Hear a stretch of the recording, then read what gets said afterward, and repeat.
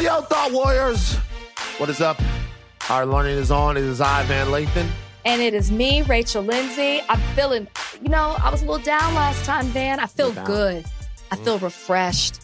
I needed a weekend. And you know what else I needed? What'd you need? The Thought Warriors and the community that we have. I can't tell you how many Thought Warriors reached out to me, uplifted me. They did. Said they felt bad for me. They heard me, told me to keep going, sent me words of encouragement. I wish I could respond to you all, but I'm responding to you here to let you know that I saw it. So thank you. How many of them did you respond to?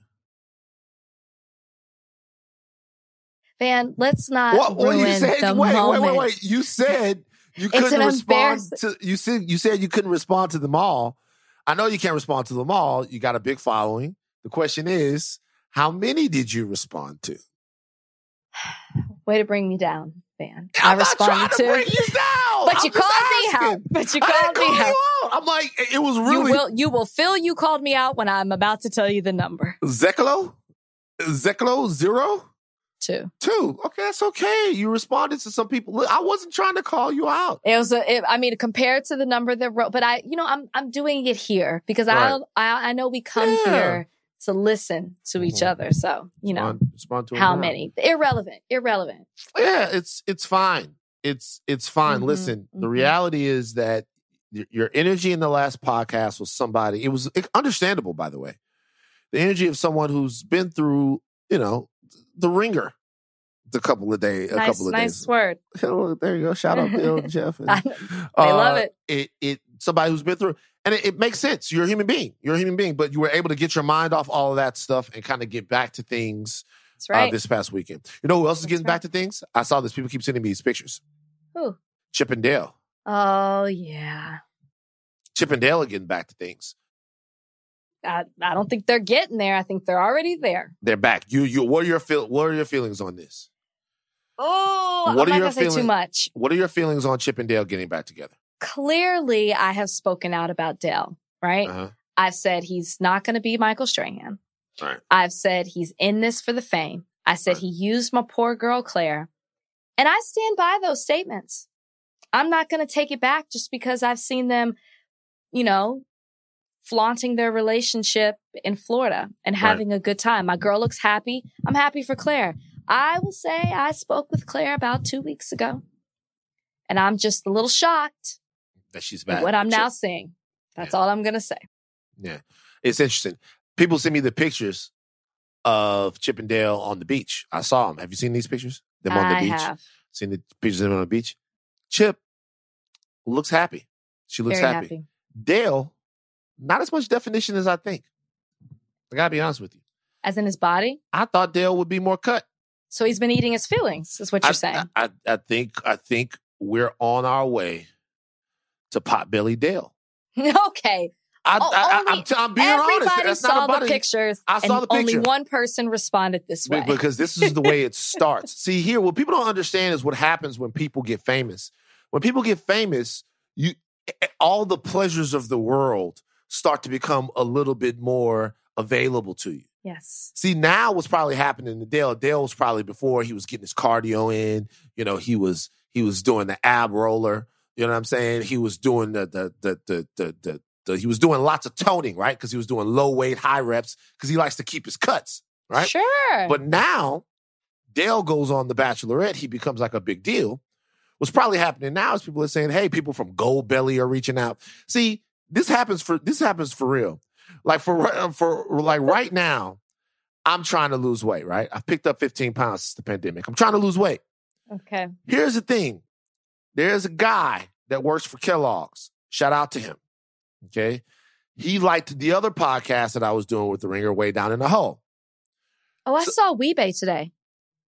Where'd you see? Where was he at? Just around LA? On the street. I know. On the street. Yeah. I was driving up and I was like, right. Like I hit the meme. I was like, that's right. Weebay. I once saw him at a 7-Eleven on Fairfax and Pico. You just see these guys around. The Wire actors, you just see them around LA. It's a lot of different people. So this guy, he's got cups for me and Jamel. I still have to give Jamel a cup. And then he goes, I also work for Kellogg's. He goes, what Kellogg's products do you like? And I was like, well, what are the Kellogg's products?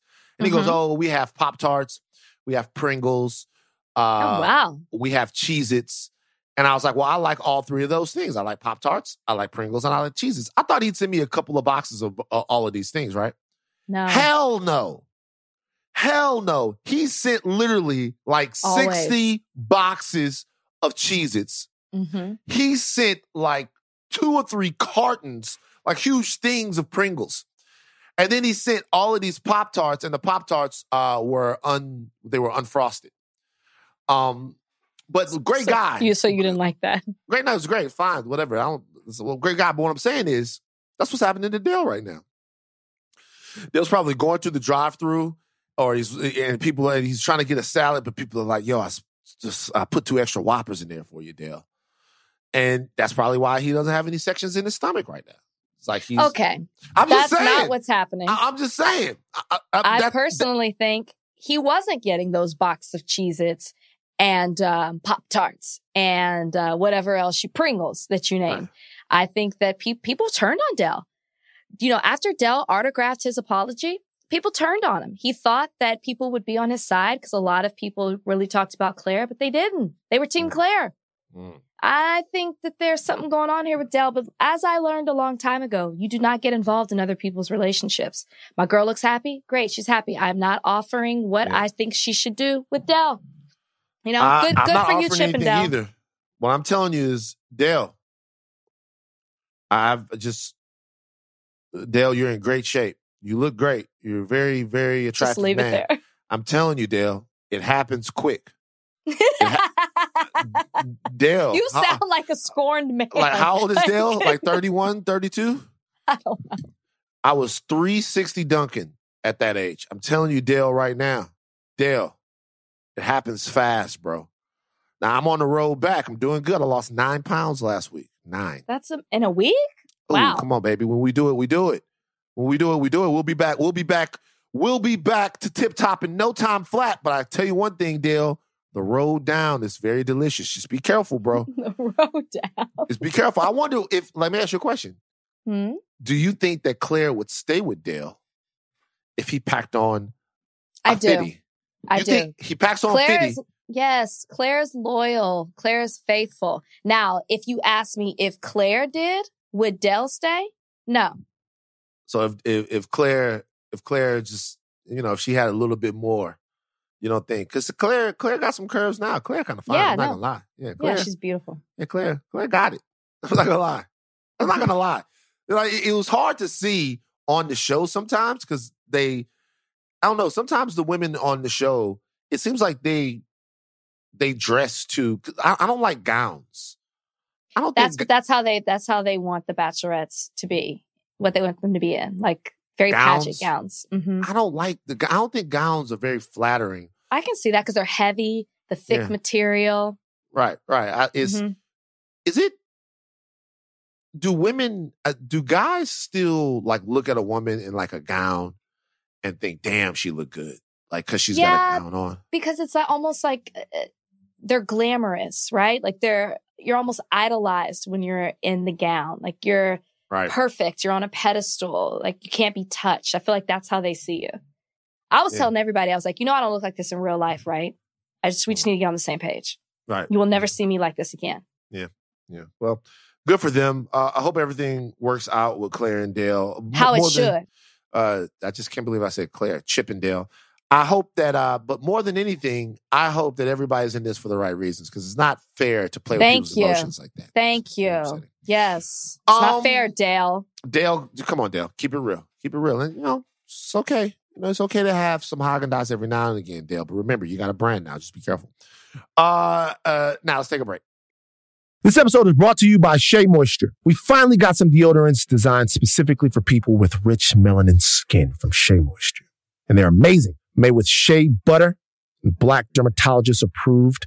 These deodorants give you and your skin the care that it needs. Now, here's the thing, Rachel. Okay. The deodorants came to the house. Yes, me too. You got yours. I got them.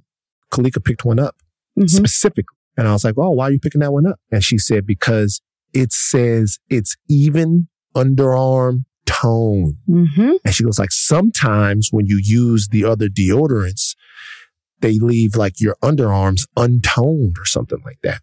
And she was so excited to have it. She went back and she started using it right there, which made me wonder if she had put deodorant on for the day. Maybe she just reapplied. But like, so it's a huge deal. And I've been using it too. It's very great. It's good. It smells good. The whole thing. No. It is good. And it's lasts long. Like I'm a sweater.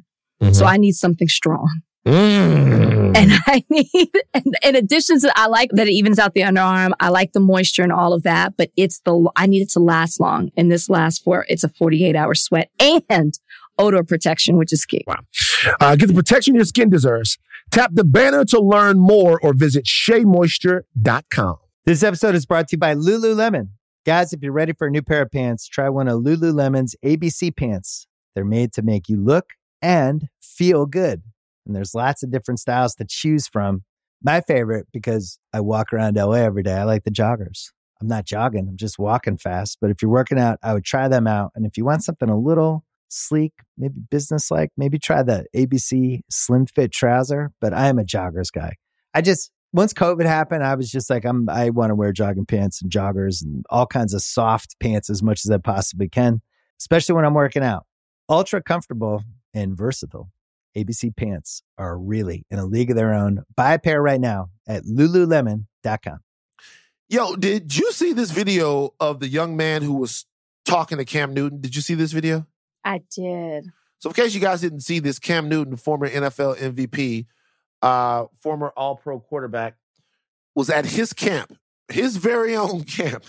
And he was getting trolled by one of the kids there. The kid was calling out to Cam, saying that Cam was ass and that Cam was a free agent, that he wasn't on the team. I'm not going to say the young man's name just because it's a kid. Jessif. Wow, Jessif. Oh, so you think he's, but now, so it went viral and everybody was praising Cam. I saw it on like a major, somebody put it on Twitter. It wasn't like it was even a troll, like some actual publication put it on. I didn't realize it was a secret. So what he was basically telling Cam is like, Cam was like, I'm rich. And he's like, yo, you're about to be poor because Cam Newton doesn't have a team right now. He's on the backside of his career. I think everybody that follows football knows that. But this kid got a lot more hate than I thought that he would. And people were really like coming to Cam Newton's defense. The young man has since apologized. As he should. And he was saying, okay, so I'll tell you what the apology said. His name is Jessif Owens, like you already said. He said that, first and foremost, I want to express my deepest apologies to Cam Newton, my entire org, my coaches, and my coaches for my actions at the 7-on-7 tournament. So it was a 7-on-7 tournament this past weekend. I did not intend for it to get as far as it did. First, I would like to start off by saying my parents first, you already said first, bro. Second. That's the first thing, man. Like, first, you know what I mean? Like, now you got me saying it. Let the man apologize. He's a kid. No, he said first, and then he said first again. It's second now, bro. Pay attention to the books as much as you do to the field. All right? Second. 1 + 1 is 2. Okay? So, second, what you should have said, I would like to start off. You're not starting off. You already started. Man, we're getting lost. By saying by saying my parents never taught me to people disrespectful, to talk to people disrespectful. As a football player, I let my competitive side get the best of me, and it was a huge miscommunication. Blah blah blah blah blah blah blah blah blah blah blah blah. Do you think that publicly? Why did we even read this apology? I know, it's whatever. Do you think that publicly flogging this child for talking shit to a grown ass millionaire is appropriate on Twitter, Rachel? You think why? Make me understand this. This is a kid. Well, one, I didn't see like the flogging as you said, but here's my thing. He was trying to be funny. He was trying to do something for the gram. He was trying to go viral. And this is what happens when you try to do this. You know, he had his friends filming it. He was taunting. He was heckling Cam because he thought he was trying to have his moment. And I feel like that's what this generation does a lot of. Everybody's trying to have their one viral moment. It's almost as if that's what they aspire to, right? Like, we just want a moment. We want to become popular because of this. We want to have this dance, this video, this saying, whatever it may be, this song. Mm-hmm. I feel like it was warranted because the kid needed to be taught a lesson. And sometimes you need to be taught a lesson in a hard way. Basically, people were doing to him what he did to Cam. I don't care if Cam is rich, if Cam has this successful career. Yes, he's on the back end of it, but let's not take away from what he did on the front end of his career. Mm-hmm. Like, this man was using his time and his money to put on a camp to encourage and uplift young Black men. And then this dude, what he thought was funny, tried to come at Cam, and it wasn't funny. And I 100% think that he should be, called out for this type of behavior. And I'm confused as to why you don't. I don't care how old what was he, 15, 16? He's a kid. How old was he? Look, he's class of 2022. However so old. So he's 17? Yeah, however old that makes old him. Enough. 16 or 17. He's old enough. He can drive. Come on. Kid. You act like he's 10. If he was 10, it would be a different thing. Kid. He's 16, 17. Nobody else was heckling. Nobody else was out there. I gotta be real with you. I liked it. I like that type of time. Then why are you feeling sorry for him? Because I expect that from kids. What I don't expect is for adults to baby a grown man. Like, oh, look at this kid abusing Cam Newton or whatever. Cam Newton hears worse than that from adults all the time. It was a teaching moment. It could have been a teaching moment. Well, Cam tried. That's not what we made it. It could have been a teaching moment. What we made it is a public ridiculing of a kid. I really didn't see all of this because I'm not as immersed in the Twitter sphere. Right. But I felt like Cam tried to make a moment out of it. He did. Like Cam reacted. Like at first when Cam was like, I'm rich, I was like, okay, chill out. Like I didn't like that. But he quickly turned his response into like, let me talk to your dad. Like, and then he put out the second video where he really tried to make something good come about it. Mm-hmm. I think it's babying him, this child, as you like to say, which is a teenager. Mm-hmm. If he's 17, he's grown, he's legal in some states. Okay. Wow. 17. Wow. Babying him. Try him as an adult, Rach. Wow. Don't put words in Try him as an adult. Babying him would be to excuse this type of behavior. He's old enough to know better. Look, babying him is to let this go. Oh, he's just a kid. No, you're old enough to know better. You're looking at colleges. You're looking at your next career move, possibly if you don't go to college, trade school, something. You're about to be out the house. Okay. Can't baby this type of behavior. You don't talk to people this way. If he was 10, 11, 12, okay. Mm-hmm. So I'm looking 17. at Jesse Owens right now. He is the 86th ranked player in Pennsylvania as it stands right now. And he is 2,600 nationally. Okay. Okay. He seems, so what star recruit is he? Sounds about a 3. I'm not sure. Probably about a 3. He's maybe like a 3-star, but they don't have it really ranked here because I'm on Max Preps. He's 6 feet, 196, so good size. He was a sophomore last year, so he's going into his junior year. What's his position? He is an outside linebacker / running back. Okay. So he's kind of a tweener, guy like that. So he seems like he might have a future in the sport because he's a sophomore. His body is just starting to develop and stuff like that. Look, here's my only thing with this. My only thing is I expect the kid to make the kid mistake. I expect the kid, they're always kids like that. And I like that more. If I was a coach, I'd be more sort of enamored with him now. Because I remember back when we used to be playing pickup basketball and the guys from No Limit Records would come out there.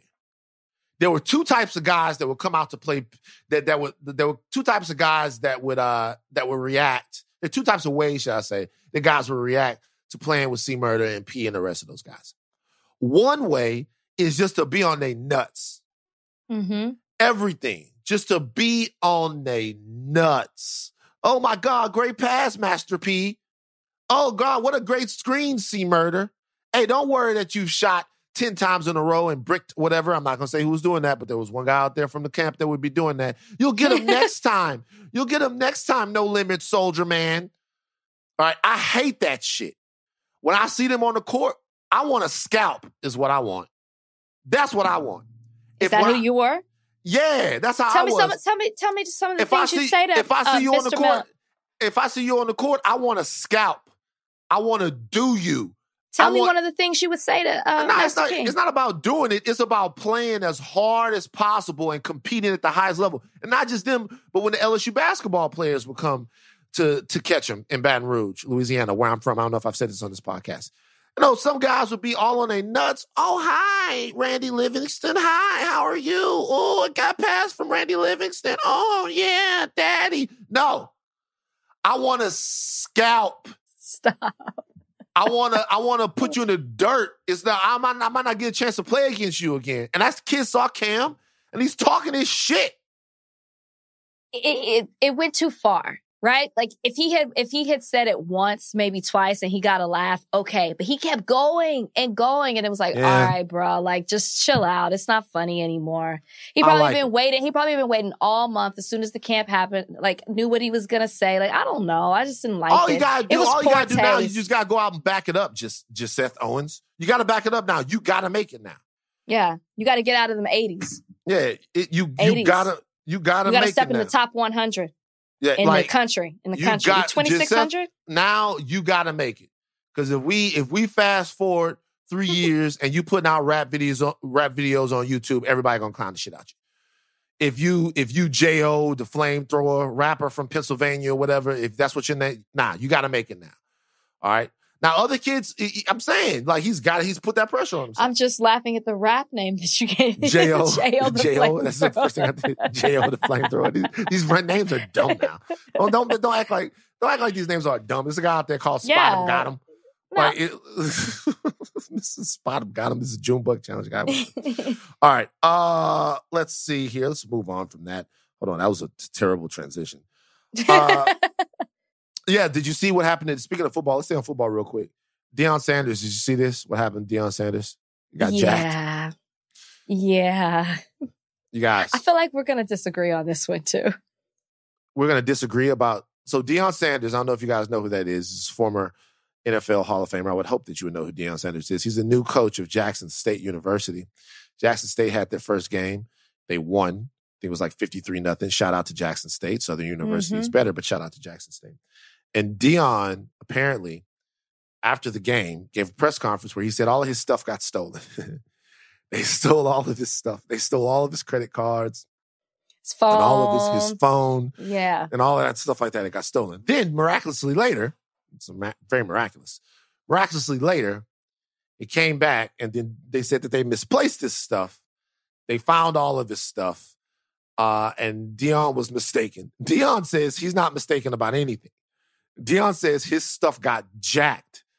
He's very upset about it. How can we disagree on this? Like, what's your take? Like, what's the deal? I didn't like the way that he went about announcing that. You know what I'm saying? I'm not saying that he shouldn't be upset, obviously, because he said it's the second time that it's happened. But like, you just won 53-0. You're doing a good thing. You're setting an example by going to an HBCU, like giving back to HBCUs. Bringing awareness, talking about what these players and these athletic programs need, what they don't have versus some of these D1 schools. And then you want to get in a press conference and announce to everyone what goes on in an HBCU. Not once, but twice. First of all, come on, man. Keep that to yourself. Wait a minute. Nobody in that press conference was going to help you find your wallet, your keys, your phone. It just opened up the door for them to give people the opportunity to judge the athletes that go to the school, the people that are affiliated with Jackson State, and the school itself. Like, we're trying to uplift HBCUs, and you want to make a public service announcement that your stuff got stolen. I just felt like it could have leave it to the authorities, right? You announcing that was not going to help you find your stuff. It wasn't. Oh, okay. So what you're saying he humiliated them. He publicly shamed it. You're saying that Deion should have took that one for the culture. No. I'm just saying, tell the authorities, right? Like, go to the authorities. My stuff got stolen. Make a report and keep it moving. He came in there, sat down, grabbed the microphone. It's like, what's wrong, Deion? Stuff got stolen. It's just, Yes, it's painting them fine. Take one for the culture. However you want to phrase it. To me, it didn't serve any purpose. There was nothing that could be done. All you were doing was just speaking bad. And you were angry, and I get it. And he was frustrated. I understand that. And sometimes people take out their frustration in the wrong way.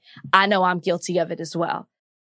But come on. Like, people are going to think, a lot of people don't know a lot about Jackson State. Now they're going to be like, Deion Sanders went to be the head coach, and they stealing stuff, folks. They stealing stuff there.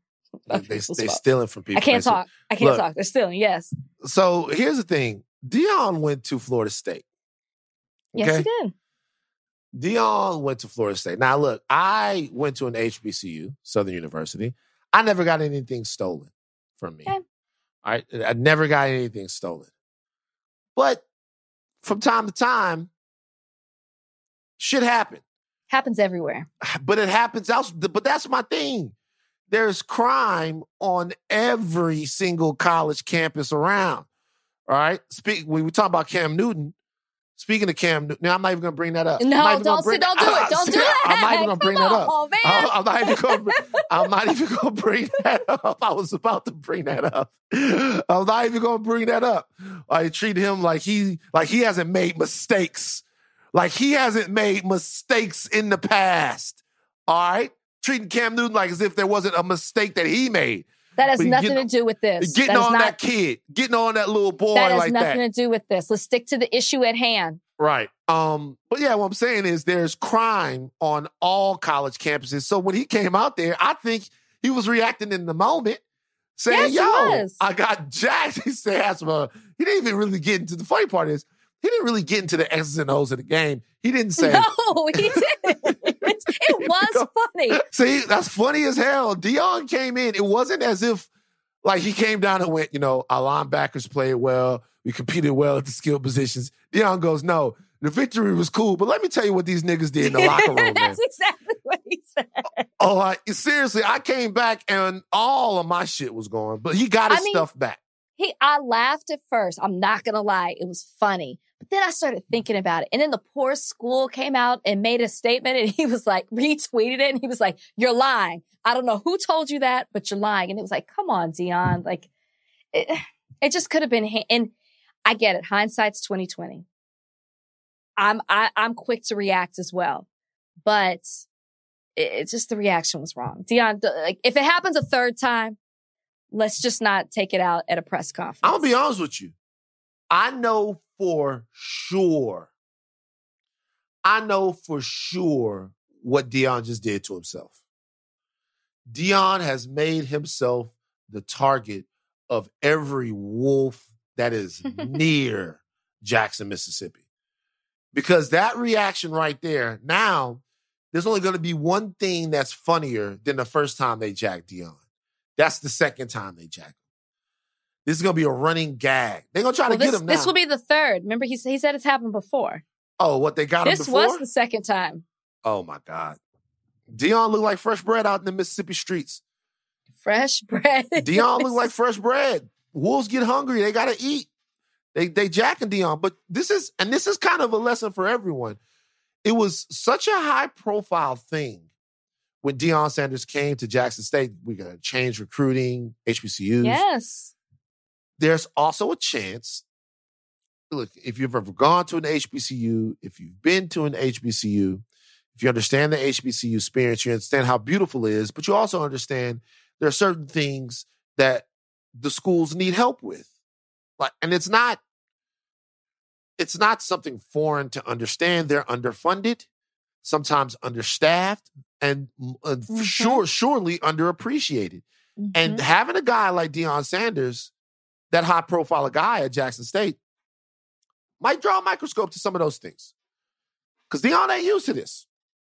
Well, I'm glad he got his stuff back, but come on, y'all. Let's be better. Let's be better. Let's do better. Leave Deion alone, okay? And his stuff. Something else about that is, what are you going to do with Deion Sanders' credit cards? Deion Sanders is one of the most... just to brag and say you got it. Do you know what I mean? That's probably what it is. He's one of the most famous athletes in the history of the world. I mean, you're going to go somewhere in Jackson, you're going to go to Dillard's or something like that and be like, hey, I'm Deion Sanders. It's just like... They didn't think it through. They didn't think it through. He's too famous. They intercepted him. They picked him off. All right. Let's take a break. This episode is brought to you by Shea Moisture. We finally got some deodorants designed specifically for people with rich melanin skin from Shea Moisture. And they're amazing. Made with shea butter and black dermatologist approved. These deodorants give you and your skin the care that it needs. Now, here's the thing, Rachel. Okay. The deodorants came to the house. Yes, me too. You got yours. I got them. Kalika picked one up specifically. And I was like, oh, why are you picking that one up? And she said, because it says it's even underarm tone. And she goes like, sometimes when you use the other deodorants, they leave like your underarms untoned or something like that. And she was so excited to have it. She went back and she started using it right there, which made me wonder if she had put deodorant on for the day. Maybe she just reapplied. But like, so it's a huge deal. And I've been using it too. It's very great. It's good. It smells good. The whole thing. No, it is good. And it's lasts long. Like I'm a sweater. So I need something strong. And I need, and in addition to, I like that it evens out the underarm. I like the moisture and all of that, but I need it to last long. And this lasts it's a 48-hour sweat and odor protection, which is key. Wow. Get the protection your skin deserves. Tap the banner to learn more or visit SheaMoisture.com. This is riveting news to me. Riveting news. There's a chance that we are a step closer to getting some closure and answers in the assassination of Malcolm X. Now, you guys don't know Malcolm X was assassinated in 1965. When he was killed, since he was killed, shall I say, there's been speculation. There's been a lot of art. There's even a great documentary that just came out, I think last year, the year before, Who Killed Malcolm X. There's been a lot of talk about who's responsible. Some people point the finger at Malcolm X's strained relationship with the Nation of Islam. Some people pointed the finger at multiple government organizations like the FBI, CIA. Of course, there was a COINTELPRO program that was targeting Black leaders in the country. If you guys have seen Judas and the Black Messiah, or if you know anything about Martin Luther King Jr., Malcolm X's life, you know that these guys were under constant surveillance and really government harassment. But just recently here, Malcolm X's family has revealed a letter that they say proves that the FBI and the NYPD were involved in the assassination of Malcolm X. The letter is from 2011. It's a letter by Officer Raymond Wood, saying that Wood had been compelled by his supervisors to coax two members of Malcolm X's security team into committing crimes, leading to their arrests just days before the assassination, taking two guys off Malcolm's security team. He says, I was a Black undercover police officer between May 1964 and May of 1971. I participated in actions that in hindsight were deplorable and detrimental to my own Black people. Under the direction of my handlers, I was told to encourage leaders and members of the civil rights groups to commit felonious acts. He said that he threatened to resign, but that his supervisor said that if he did, they would charge him with false crimes. His supervisors would said concocted an alleged plot to bomb the Statue of Liberty that implicated members of Malcolm X's security detail and led to their arrests, thereby eroding the apparatus around Malcolm of his security and leading to them being able to go inside and then kill him. All right. This evidence is real. This attempt to bring new information to bear here is real. It's real. My question to you is, what if we find out right now that what we believe to be true, that the FBI and the NYPD plotted and ultimately succeeded in killing Malcolm X? What if we find out that that was true? I asked myself this question when I first saw the story and I was reading about it. I thought that happened in 1965. I'm like, what benefit does this have? Like, what does this really do? But then I thought about it and I said, you know what? in our community, we've been saying for a long time that this was the case, that he was assassinated, that the FBI was involved with this assassination. And I think, I saw Ben Crump say it's restorative justice. And I think that it gives credit to the things that the Black people have been saying have been happening to them for decades if this comes to light. There is a distrust of police officers, the FBI, the government, of Black people. And when this type of information comes to light and we learn more about this, if this is true, then that shows exactly why Black people feel the way they do. And I think that you have to start doing a deep dive and understanding more about what role the police and the FBI and the government had when it came to civil rights leaders, to Black Panthers. I mean, we're talking about Judas and the Black Messiah here. The other thing it made me think of is how many William O'Neills and Ray Woods are out here, right? How many were there at the time? Black people who were used by the police department, by the FBI, government, whatever it may be, to turn on other Black people, who felt like they had no other way out. I'm not excusing it, but were threatened that they were going to be arrested or have certain charges or just be in a worse situation than they already were if they did not turn on their own people. It's really, really eye-opening. What did you think about it? Well, first of all, there are a lot of, forget about then, there are a lot of William O'Neills and Ray Woods now. There'll always be William O'Neills and Ray Woods. There'll always be somebody who has a different set of motivations. Someone who is puts the me over the us. And those are the easiest people to corrupt. Just real quick on that. The reason why solidarity is so important is because solidarity lets you put the collective good over the personal good. And it gives you a perspective, right? Mm-hmm. It gives you a set of principles. We talk about things like hypercapitalism or the me, I generation of American life. And the real danger in that thinking is that it's so easily corruptible. If you are only held to the standard of yourself, then it's so easy for you to be led astray. It's so easy because there's nothing bigger than you. There's no edict. There's nothing to believe in. There's nothing. It's only what works for you in the moment. And I think people that want to destabilize movements, the first thing they have to do is find those people. The people that don't want power to the people that really want power to themselves. You know? And so in a situation, especially like with a guy like William O'Neill, you know, you find him, he wants to save his own ass. Not only does he want to save his own ass, but he doesn't have any allegiance to anything. Right? So that's kind of what happens. On this situation, so we should say that the Manhattan District Attorney's Office is reviewing this right here. This is all because a book that was written by Ray Wood's cousin called The Ray Woods Story. It's been published earlier this month. So the book was published. There were some revelations inside of the book. And now we are where we are. So they're really actually looking into this. I think that this really ties in directly to some of the arguments we're having right now.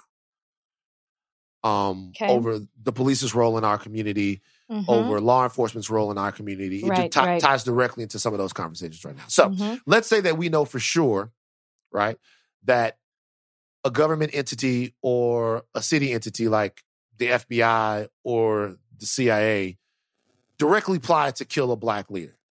Okay. Malcolm X is responsible for no acts of violence. Malcolm X, either his time with the nation or his time after that, was responsible for zero terrorist acts or anything like that. Now, there are all sort of beliefs that the nation has. There are all sort of things that offend all types of people. I'm not excusing any of that stuff. I'm telling you that Malcolm X was a scholar and a thinker, and he represented Black manhood and Black strength at a time where we weren't able to express that as openly and widely. And he led to the rise of people who refuse to be treated in a certain way by their government. But, you know, obviously there are some things that Brother Malcolm said that would offend some people. That's just par for the course. It's the way that it goes. But what I'm saying is the government if the government killed Malcolm X, they didn't have any reason to. The only reason that they would have to kill him is to stop the progression of what they thought was Black liberation or a group that was speaking directly to Black people. So there was no. So I'm not saying that the government ever has a reason to kill anyone, but I'm saying that in this particular, there's no justification for this at all. There was no plot to destroy a bunch of people. There was none of that. None of that was happening. Okay. So we have to make sure that a lot of people that don't know a lot about Malcolm X's life would not have thought that. And actually, to that point, at the end of Malcolm X's life, he had taken a religious pilgrimage to Mecca. Right. And he had come back and actually changed a lot of his beliefs, right? A lot of the ways that he had looked at society before. He had left the Nation of Islam, and he looked at things in a more equitable way, was willing to work with different people. Malcolm was evolving to something different than he had been before, okay? That's not to say that I'm not using that as, oh, Malcolm X had turned better. I'm just saying the Malcolm X that they actually ended up assassinating wasn't even a guy that they should have been as afraid of. It's not Malcolm X that they were afraid of. It was Black liberation and continues to be Black liberation that they're afraid of. So I say all that to say that if we know that Malcolm X was killed by the government, then what has to happen is accountability. Like direct accountability. And when I say direct accountability, I mean the NYPD and the FBI have to find some way to repay the debt to Black people that is left in the absence of that man. What does that look like, though? It does. How can you do that? How can you do that when you took that away from us? Like, I don't even know what that looks like. It's an unpayable debt, but the reality is that it has to be paid. The only thing that matters in any of these situations is accountability. Do you have any idea, which I'm sure you do, how much different Black American society might be had Malcolm X and Dr. Martin Luther King Jr. and Medgar Evers and those other gentlemen, had they stayed alive? Like, even them coming together and saying, admitting to it, right? Taking accountability for what they did. Okay, but you can never give back to us what you took away. So I don't know what that looks like. That's the thing. You're right. But then the question is, what does that look like? Well, the first thing it looks like is a gigantic sum of money to Malcolm X's family because they lost an actual member of their family. Sure. So that's the first thing. The first thing it looks like is a gigantic sum of money to their family, if that were the case, because they lost somebody. There's obviously a huge cultural void, but then there's like a real void of somebody's dad being killed in front of their children. I want people to think about how horrific this is. This is a father being shot to death in front of his wife and his kids. Okay? Who hadn't done anything. So think about that. This is if we're to believe that this was at the hand of the government, what a horrible thing that is.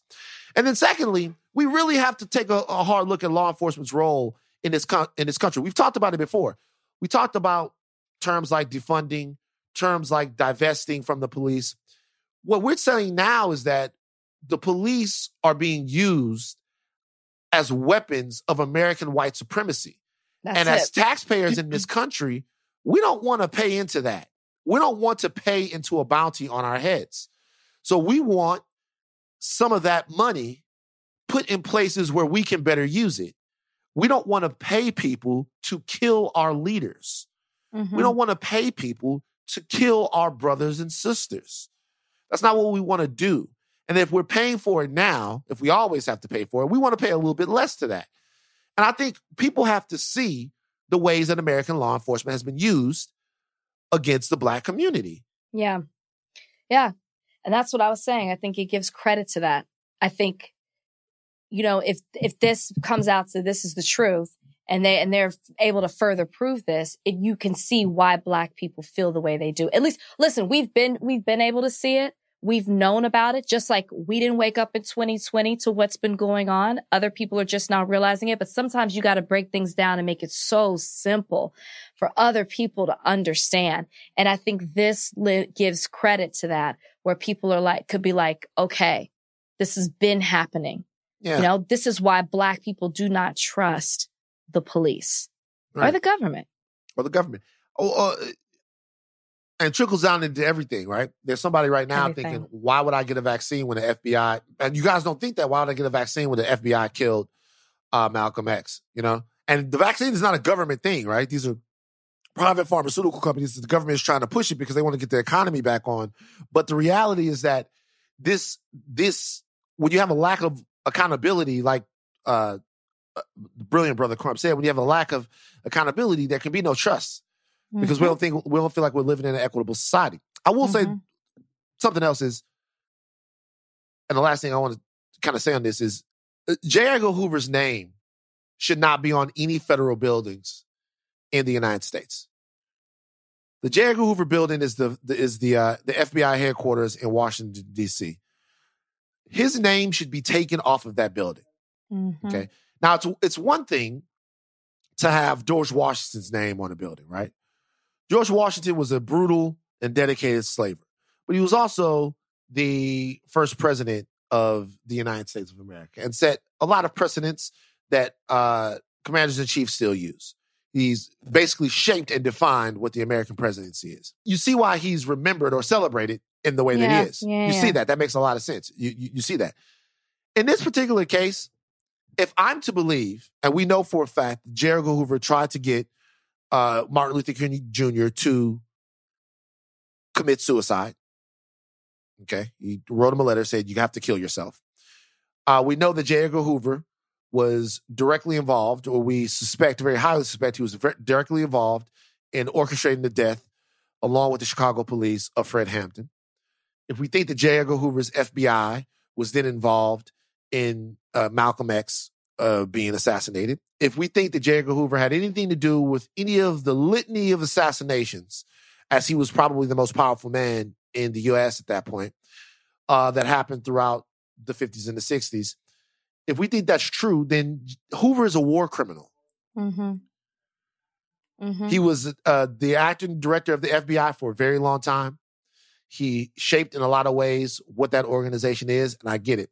But I tell you, the FBI hasn't made enough of a difference in my life, to be honest with you, to where I would excuse anything that J. Edgar Hoover did. J. Edgar Hoover is not, in my opinion, an American worth remembering. He's not. I'll listen to your arguments about all the other slave-owning guys that wrote the Declaration of Independence and stuff like that. Intellectually, I can't separate, what the Declaration of Independence means from American society. It's too big of a part of it, right? I can just look and say, remember the guy in the 360 way. Sure, he wrote the Declaration of Independence. He also raped a woman for her whole life and let his kids live in slavery. Just tell the whole story. With J. Edgar Hoover, I don't think the story is that compelling beyond the things I'm talking about. Sure, he ended a run of American crime by cracking down on Babyface Nelson and goddamn Bonnie and Clyde and John Dillinger and all of those guys. And he was also very instrumental in forming the FBI. I get it. But if he cut the head off all of these leaders that directly are involved with our community, and if that's something that's known, I personally think it's disgusting that we regard him the way we do today.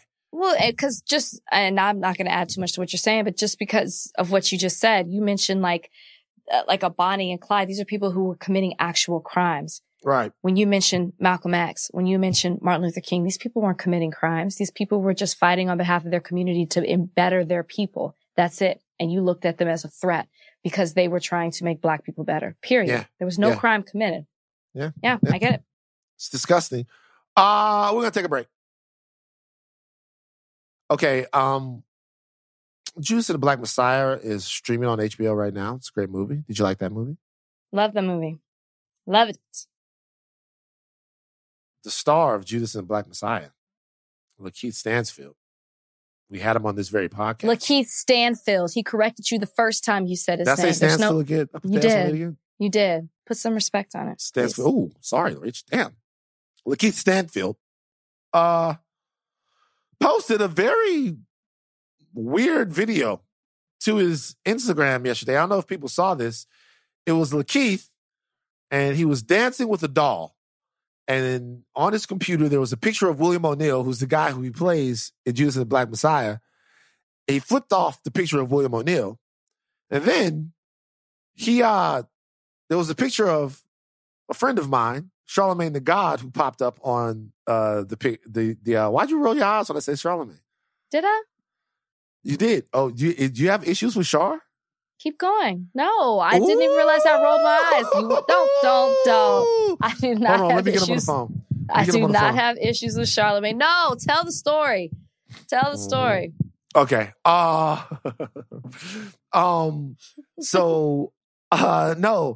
The picture of Charlemagne popped up on the computer, and then he held a gun. He had a pistol in his hand the whole time he was doing this. He held a gun up to the screen. Backstory, Lakeith and Char have been going back and forth over a couple of years. Char said that Lakeith was born to play the role of William O'Neill because I guess he says he was born to play that role as a shot. That was a little scary, don't you think? Like, you holding it, like putting guns up to people's faces and stuff like that. It's weird. I mean, he was also dancing with a doll. So, I mean, you know what I mean? Like, it's wrong, right? Like, he shouldn't have put a gun to Charlemagne's head, even if it is a picture.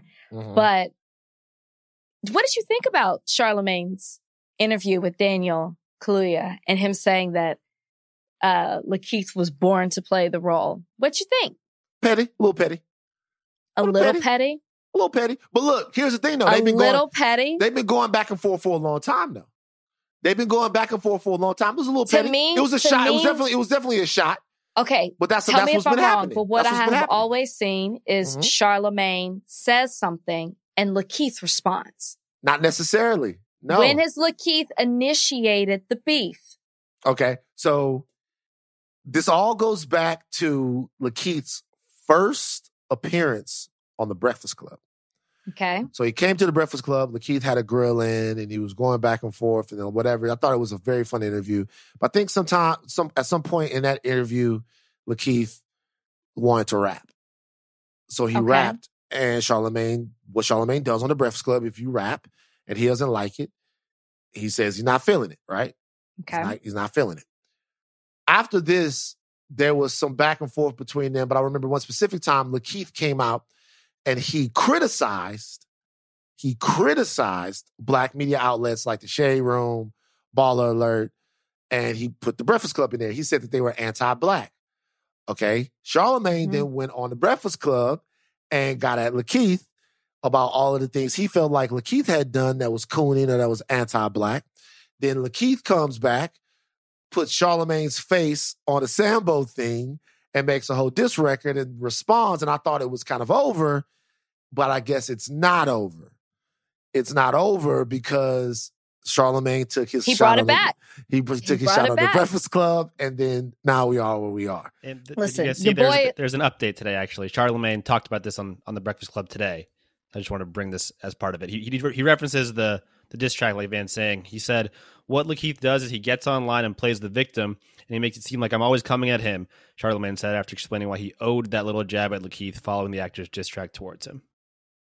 Listen, thank you, Jackson. Thank you, Jackson. Your boy is petty, right? Like, let's just call a spade a spade. Charlemagne's messy. It's entertaining. It works for the Breakfast Club.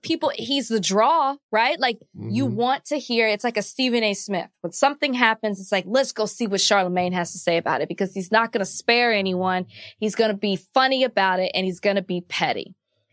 This, I will admit, when I read it, it sounded a whole lot worse than when I actually saw the interview.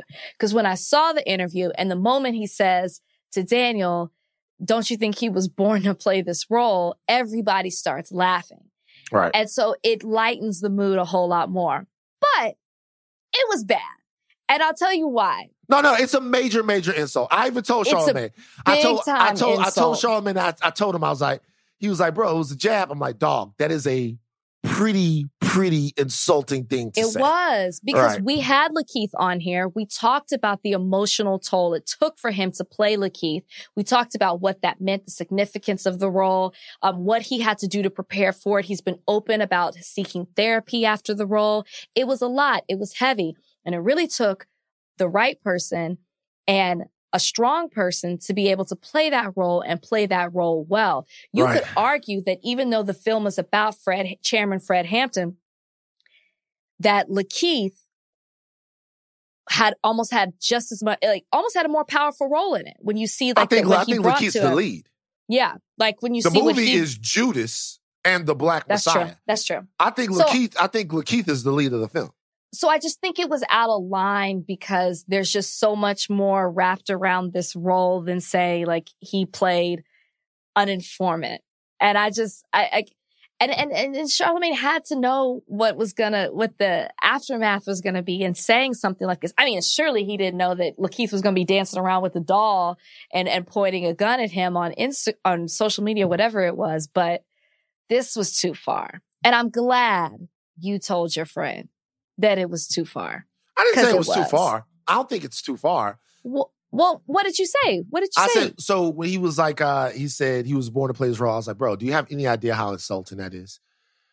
That's super, to say somebody is born to be William O'Neill, that's super duper insulting. Look, I don't think it's too far. If that's how we playing, then that's how we playing. Listen, but it wasn't the time and place to make that type of joke. It just wasn't. If you've seen the movie, if you understand the significance of the role, it wasn't the time and place for it. Because what's also the reason it wasn't the time and place is because on Charlamagne's part, there was truth behind it. He wasn't just being funny. It was a joke with a little bit of truth in it on his part. That's what he was trying to say. Yeah. No, I mean, he feels that way. He feels that way. I guess my thing is, number one, you bring out the gun though, bro. We playing with the choppers now, the pistols. We got first of all, it's all going too far. That was too far. That was too far too. Pointing a gun at somebody's, a gun, that makes me wonder if Lakeith is okay. I seriously. just think these beefs are so stupid. I think Wait it's a just minute. so. You say that you've had beefs. You got beefs now. Oh, I do not have beefs. I don't keep it going. Beef. I don't keep it going. I don't keep it going. I might not like you. I might not like you. That's not what liking it is. No, because a beef, you just keep going back and forth, taking these jabs. I don't even talk about you in that way. Right? I don't. But you have beefs though. Don't act like you don't have beefs. No, they're people I don't like. They're people you don't like. I don't just because I don't fuck with you doesn't mean I got beef. It's I don't have the time of day for you. Right. Well, also, this is a situation where there's two people who don't really get along, right? And they keep coming up in each other's faces. Everybody's got opinions, right? You say that the Breakfast Club is anti-black, then you're in a big movie where you play a federal informant and all of that. They keep in this situation. Maybe if you had to be, you and Hannah B, y'all got beef. Be honest. No, we don't have beef. We're just we're just not friends. We're not friends. Beef. You was talking about this pod about catching a fade with her. It takes. No, I'd stop. It takes energy to have beef. That's true. So if I'm not giving you any, you know what I'm saying? I'm not giving you anything. Are you ready for Clubhouse Chat? Clubhouse Chat. Is this a new segment we're doing on the show? Yeah. Clubhouse Chat. Can I just call you out because what? I gotta call you out. Because a couple of weeks ago, you were like, sure. I'm done. I'm done with Clubhouse. Elon Musk has been on there too much. I'm sick of it. Y'all, I want you to know it wasn't 24 hours before I got a notification that said Van Lathan is in a chat room with so-and-so. But you know what's... your name's been popping up like crazy. Sometimes. You're on it like 3 times. You're creating rooms 3 times a day. So, first of all, I don't create rooms. Excuse me. I don't create rooms. Excuse me. So here's the thing. What happens. Number one is sometimes I'll get the Clubhouse notification and I'll hit it and then it'll just throw me into a room. I don't know. That's one thing in Clubhouse. Secondly, lies, y'all. He's in this thing. My Clubhouse crew wants me to be a part. Bishop Brigante, Royce the 5'9", Glasses Malone, Lisa, Tracy Lee, Mech, the whole crew we got a thing on Clubhouse. They want me in these rooms. Like I'm part of the fabric of our little crew. Sometimes I see you in rooms and those people you just named aren't in them. No, that's not true. That's not true. Damn. Let's see here. You like it. Just embrace it. It's you fun. love Clubhouse. It's fun sometimes. Sometimes it's too much. All right, let's look. Let's see what kind of rooms we got. So they got a digital book club, The Immortal Life of Henrietta Lacks. No. They got Real Relationship Talk. No. Vanguards of New Orleans Culture. Oh, that's... No. Oh, wow. Is there an exodus from the States? No. Let's see what else is on here. Oh, Daft Punk broke I don't up. really know their music like that, but I saw that. 28 years. 28 years they're together. Has the violence in hip-hop become too much? Oh, because of what just happened with Roddy Ricch at a music video, right? Okay, so that's one that's one right there. Has the violence in hip hop become too much? I'm Toxic and I'm Proud is a room that's going on right now, which I love. What? I'm Toxic and Proud. Okay, so this is another one. Men don't want love. We want loyalty and food. That's how many the people name are in that room? How many of people a are in that Clubhouse room? room. How many rooms? 22 people. All men, probably too. Okay, so which one do you want to do? Do you want to talk about violence in hip hop, No. or do you want to talk about? I want to talk about men. Men, you want to talk And they about don't men love- wanting they want loyalty. and food. loyalty and food. Hold Man, on. is this true? Is this true? Is it true? Or are they one and the same, right? Is your love, what you might be defined as love, might be loyalty and food. That is love to you. I don't know if I'm that hung up on loyalty. What? I'm less of a. I don't. That's you. You're alive, man. You're alive. I'm being honest. Everybody wants somebody who's loyal to them. Loyal. Like, what do you mean by loyal? What do you mean? Give me an example. The word can only be used in one way. Loyalty. No, but tell me loyal how? They're faithful to you. They have your back, like through thick and thin. No matter what, they're they down have my for back you. through thick and thin. They're down for you. Like being loyal is just another way for saying a down ass chick to me. Okay, I don't think I care about that much. So your girl can step out on you, and it's not that big of a deal. I could get over it. How many times? I'm not. It's not. I don't care. But I'm being honest. Like I don't give a fuck about. I mean, I care. I don't want to. I don't feel in any way like. I don't feel like. I don't fucking care. Like I don't feel any sense of ownership over anybody. It's not ownership. Yeah. It's a relationship. It's trust. It's like you're not going to be out here embarrassing me. Like you're going to be out here in these streets. You don't care about that. You don't care that if you're going through something and instead of like kicking you while you're down or leaving you, like out in the, like just out there, instead she's going to be loyal and pick you up when you're down, like be there as a support system to help you, go through this thing called life. That's a loyal person. Right. If she didn't, I'd figure it out. Man, then why do you have anybody in your life? I'm just because this is the reason why. I don't need anybody for a ceiling. I need somebody for an attic, right? So the way I look at that is there's nothing that I need to establish a foundation with somebody that makes my life better, right? So I don't need to. This is just me, and I guess this also comes from my parents' relationship. And the reason why it comes from my parents' relationship is because I watched my parents, two people who I know were in love with each other, just not make each other's lives better. Their relationship was such a struggle to hold on to. It was like such a, and it wasn't just the regular, any relationship is going to be a struggle. Your friendships are going to be struggles, right? Because you're going to grow and grow different ways and all of that. But when I watched them, it was a situation to where they just kind of it took so much out of them. Like all of that stuff. Yeah.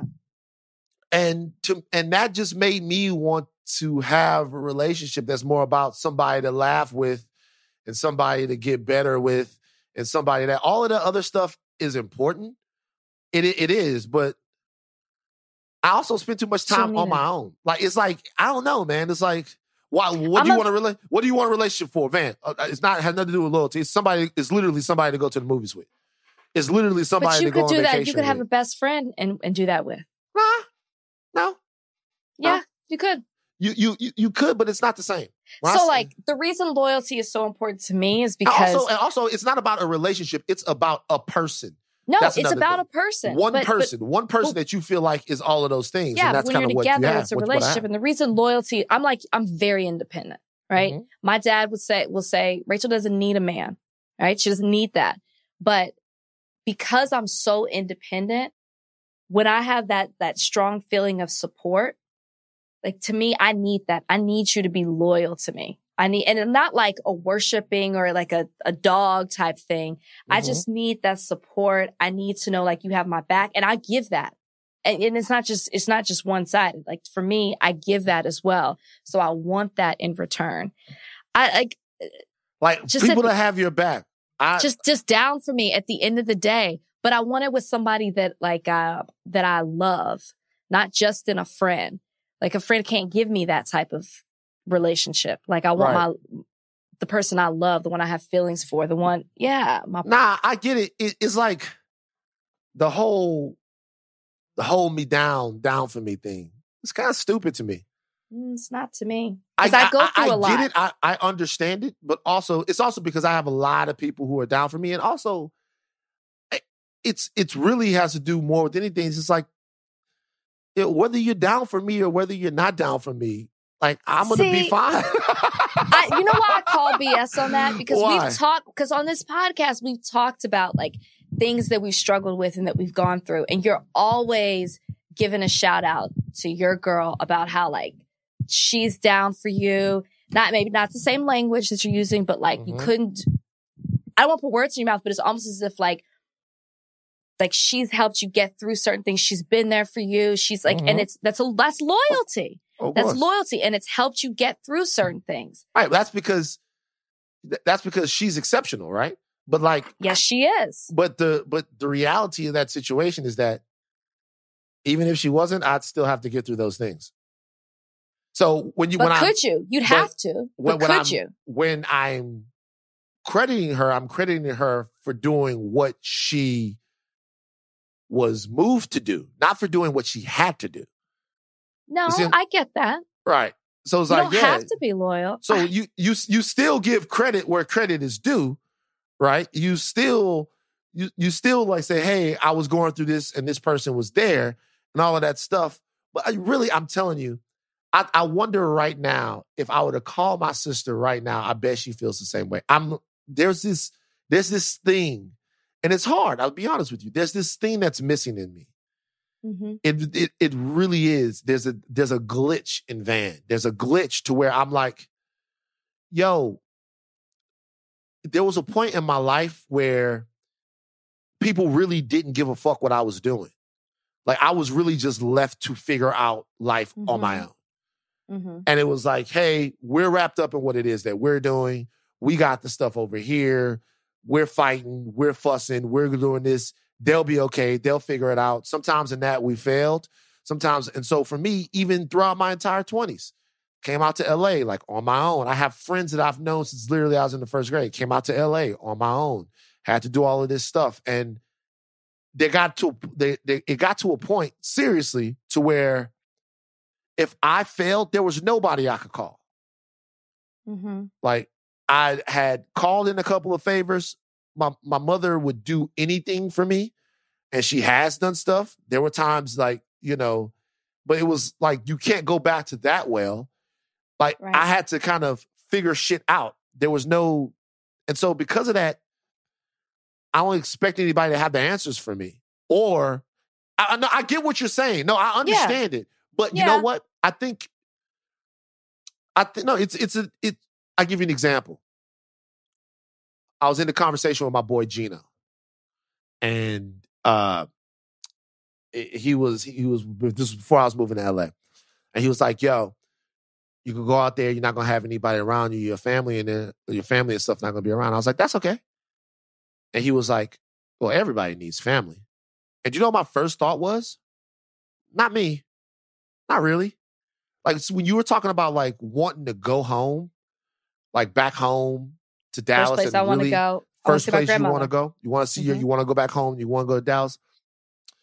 Me, my mother, my father, and my sister, I've said this before in the podcast, haven't all been in the same room for 20 years. Mm-hmm. It was an era, and now it's gone. And either it's that I don't miss it, or it's that you've learned to deal without it. I've learned to, I've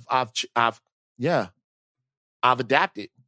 And so it's like the people that I have in my life are the people that make my life better. I guess it's more of when you do love, right? To go back to the clubhouse, when you love, what is it that you want out of that love? When you do love, what is it that you want out of that love? I want loyalty. Maybe because there was a time when I wasn't loyal. So maybe that's what I want now. I don't think that I want anything as much as I want her. Aww. So I think that's probably the thing. And I think, to be honest with you, there's parts of this that I have to evolve on because I think sometimes these glitches in me, they affect her. Because I think they do. I think sometimes that makes you, to a degree, like, you can be emotionally self-centered. You can forget that other people need other things from you. Because it's hard for you to give something that you don't feel like you need to have, right? Well, that's where that love languages stuff comes into play, right? Love languages shit is bullshit. Well, no, because maybe the 5 languages, fine, whatever, but just the concept of you give love based on how you feel loved. And that's not necessarily how the person receives it. To me, that's the best thing out of the whole book. Forget the 5, whatever they are. My love language is watching Avengers Endgame then. Because that's when I feel the most love. I talked to Tom Holland today. Oh, did you? The Russo brothers. Spider-Man? Yeah, see, they're wasting their time with you. All of that stuff we had a fantastic time. People all love of that stuff why would you be talking to the Russo brothers, though? About because what? The Russo brothers just had a new movie with Tom Holland starring in it called Cherry. Cherry. Yeah, they did. They're working. You know what? This is what happens real quick with stuff like that. Do you know why they're working with him? Because obviously they did Spider-Man. They did, they didn't do Spider-Man, but they did Avengers Endgame and all of that stuff like that. In the downtime between all of these other movies that they have to do, they want to go out and do a quick film. Like, they do it with the guys that they're right around. They go, "Hey, Tom, we got a movie. You're perfect. Let's do it. We got 6 weeks before we got to start pre-planning something else." And they go out there and they shoot a quick film. John Favreau did that. Huh? Oh, I said, is that what they did? That's what they did. I already know. Like all this love language. I want a down ass chick. I want a down ass. I think you get caught up in phrases, and you try so hard not to say a certain phrase because it's probably used too much that you're really saying the same thing just without saying the word. Okay, John. John. I need a chick that when I'm doing bad, can give me a couple of dollars and can whip up a cool meal and stuff like that. Y'all don't even fucking have jobs. Y'all want all of this shit. And y'all want to sleep on somebody's couch. Like, forget about her. What do you, first of all, to most of y'all, forget about what you want out of her. Forget about that question. Start asking what you want out of you. Okay, do you know who you're sounding like? Who? What's his name? Ken Samuels? Oh, Ken Samuels! What? Rate yourself on a scale of 1 to 10. But look, I would never speak to a lady like that. But sometimes when he's talking to the men, not to the ladies, because women different, he's talking some real shit though. I want to see. I just need somebody to understand how hard it is to be. Shut the fuck up. All right. Is this dumb? Segment we love where we rate whether something is stupid or smart. I love this headline. Women dressed as elderly adults. They got caught trying to get a COVID-19 vaccine. So I haven't seen this story yet. I don't know where this took place. If I was going to guess... I believe Florida. Fucking Florida. If I was going to guess where this took place, I would definitely guess Florida. And it happened in Orange County. It happened in Orlando. So, man, shout out to Florida, man. Yes, they dress up to make themselves appear older to get coronavirus vaccinations and were turned away and issued trespass warnings. Dr. Raul Pino, the state health officer in Orange County, said the women disguised themselves with bonnets, gloves, and glasses. What the hell is this? Bonnets? Who's wearing the bonnets? Sheriff spokesman Michelle Guido told the Orlando Sentinel that the women altered their birth years on their vaccination registrations to bypass the state system, which prioritizes people age 65 or older. It appeared that the women had gotten the first shot, but unclear where. Rachel, is this dumb? It's beyond dumb. It's so wrong. It's so wrong. Yes, it's dumb. Dressed up in bonnets and gloves and glasses. I mean, the fact that, no, Van, maybe it's not because they got away with it the first time. It's wrong. It's wrong. It's not dumb. I don't think it's wrong. What? No. All these 500,000 people have died of COVID, and you got people dressing up like it's just Halloween out here trick-or-treating. Trying to get the vaccine. Trick-or-treating for vaccine. Trying to get the vaccine, though. Yes, they're trying to do the right thing. They're trying to do the right thing at the wrong time, right? What? Because it's not their time yet. I'll be 35 honest and with 45. I bet you right now that most people who want to get vaccinated in Florida that are 65 and older can get vaccinated. I bet you right now there's plenty enough to go around. The reality is they're trying. Then why did they have to dress up as grannies? Because the things haven't been, the regulations haven't been like, it hasn't rolled it out to everyone yet. But I bet most people that are in Florida that are 65 and older can get the vaccine if they want it. There's probably more than enough to go around for that population. I could see if supplies were limited, but they're not. Where are you getting your statistics from? Let's look right now. Florida vaccinations. Click Orlando.com. Florida reports 4,000 new COVID cases as delayed vaccine shipments arrive. Okay, that doesn't sound like anybody who wants to 65 and older is getting it. Hold on for a second. We haven't really gotten to that part. What I'm saying is that, look, it says right here, it says Florida has more vaccine than it needs right now. And no, it doesn't say that. But look, here's the thing. What I'm saying is that trying to get the vaccine, I don't think there's anything wrong with trying to get the vaccine. Okay, but lying while trying to get the vaccine is wrong, right? You had to misrepresent yourself. You lied about your age. They changed their age on their vaccine registration card, but then their IDs didn't match their age. I just don't know what these women were thinking. I don't know what they were thinking either. Let you try to dress up as an old man and go, you wouldn't be with us right now. You'd be locked up. I know somebody very close to us. Very close to us. Not us. Me. Not to us. Not me. It's definitely not me. It's not Kalika. I know somebody very close to us who has already gotten their first shot. Younger than us. Younger than me, younger than you. Has already gotten their first shot. Did we just see them this weekend? Well, at least I feel safe. Shame on you. And you know who you are. You already got the first shot. Already got the vax. The vaxi-vax. The vaccinema vaximus. Listen, Vaximus all Maximus. this lets us know there are too many loopholes. We need to get our stuff together so that we can get people properly vaccinated because we're going to be in this for a long time if stuff like this keeps happening. Look, I don't think it's dumb. I think they tried it.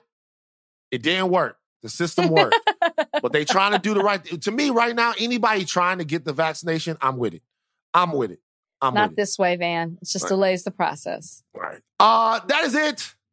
You guys, higher learning is finished. They keep taking thin caps off, but do not stop learning. We'll be back Friday. We record on Thursday. We'll be back on Friday. Tonight, The Bachelor is tonight.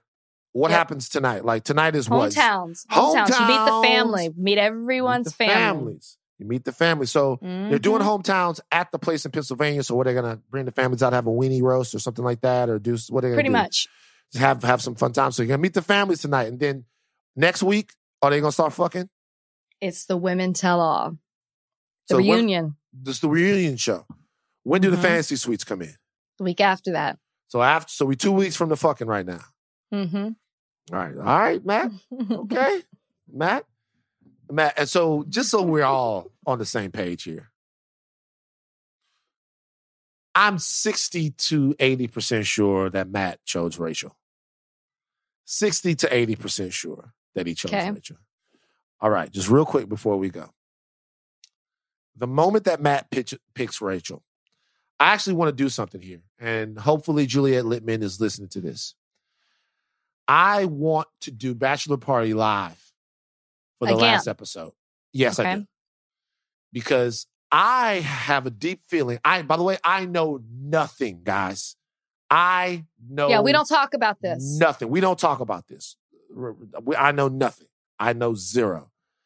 I feel like he's going to pick her based upon the Aloe Black thing that happened last week. I want the live moment. I want to be able to react in real time the moment Twitter fucking destroys itself when Matt James picks Rachel Kirkconnell.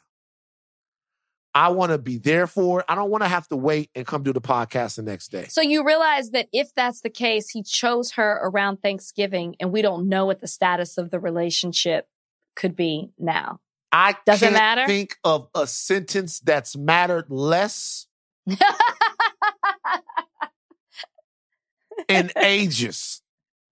What you said has no bearing on what's going to happen. What you said, I can't think of something. I keep trying to take up for Matt. I can't think of anything that matters less. I can't. I really can't. Seriously. All right. Well, that's out there for Juliet. Take things off. Do not stop learning. I'm Van Lathan. I'm Rachel Lindsay. We out.